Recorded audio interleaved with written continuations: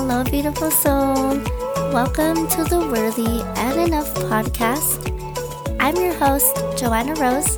Feel free to call me JoJo. I've created this podcast to empower and motivate you to radiate your light, where we find the balance in life, take the time for ourselves, and become and transform into the amazing souls you're meant to become.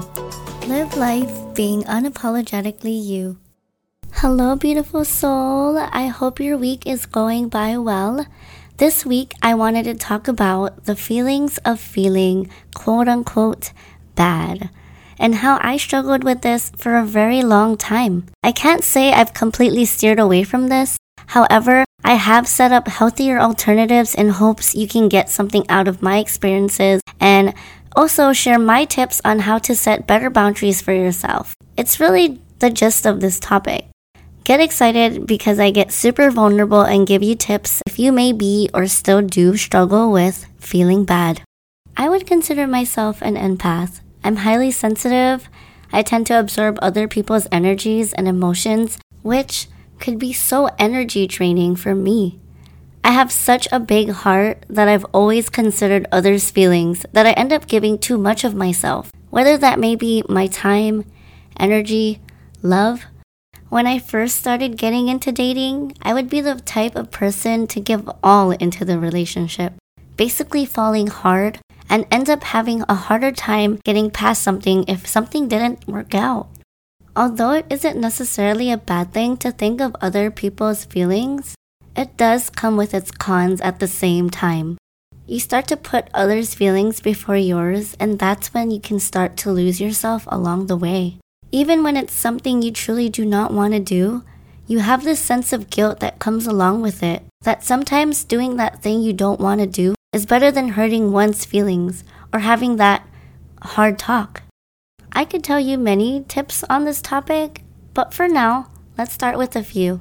In no particular order, I've gathered 5 tips of what I've learned along my journey of people-pleasing and how to create better boundaries for yourself that you can start implementing, practicing, so that you can train and master that you always have a choice in anything and everything that you do, even when it doesn't seem like it, or what your ego voice might be saying is quote-unquote hard to do.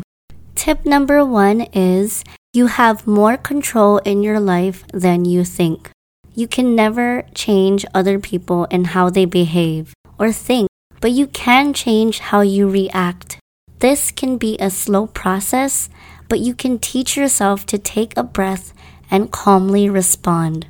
This alone can be so powerful because when you understand that you can't and won't be able to please everyone, why not learn to please yourself first? Tip number 2 is say no so you can say yes to the things that matter most to you. I say yes to yoga and wonderful projects and gardening, but where does the room for these beautiful new things come from? We have to admit to ourselves that there's a limit to how much we can do in a day and that our days are already full. We have limits, so we have to say no first. We have to clear up some space by saying no to things we'd like to do, but that are taking space in our lives. Space that could be used for something we really, really want to do. Saying yes to everything means you really have time for nothing. You can't possibly say yes to everything because where will you fit it all? Want to go to every meeting, every event, every coffee date? Want to do every project that comes along? Your days will be crazy and you'll have no rest, and what's more, you'll likely not meet all your obligations. Saying yes to everything means you're not really saying yes. It means you're not setting priorities. You're not making a serious commitment to yourself. You're not being conscious about your life. Which leads me to number 3, which is ask for more time to think about your decision and sit with it. There are times where you may come across a certain decision that requires more than 5 minutes of your day. I'm talking about those big decisions that will either take you up a next level or keep you in the same repetitive cycle in your life. At those times, it's best to ask for some time to think about it. I know I've had my fair share of using this excuse often because it is also another form of saying no. In this context, I am referring to cutting out the extra noise and really sitting with yourself to think about it, especially if it may be a decision of whether or not you should take a certain job or quit a job that no longer makes you happy, or even getting rid of a certain relationship or friendship that no longer makes you feel good. Questions I like to ask myself and questions to start thinking about are, will this thing, whether that may be a person, place, or activity, make me happy? Will this move the needle forward in my career, in my life, friendships, or relationship? Will it meaningfully nurture me mentally, physically, and emotionally? Tip number 4 is, and this one is a really good one. I hope you guys listen. If there's one tip that I want you guys to take away from this whole episode, it is tip number 4. You do not owe anything to anyone. If you've been carrying the weight of the world on your shoulders, this one's for you.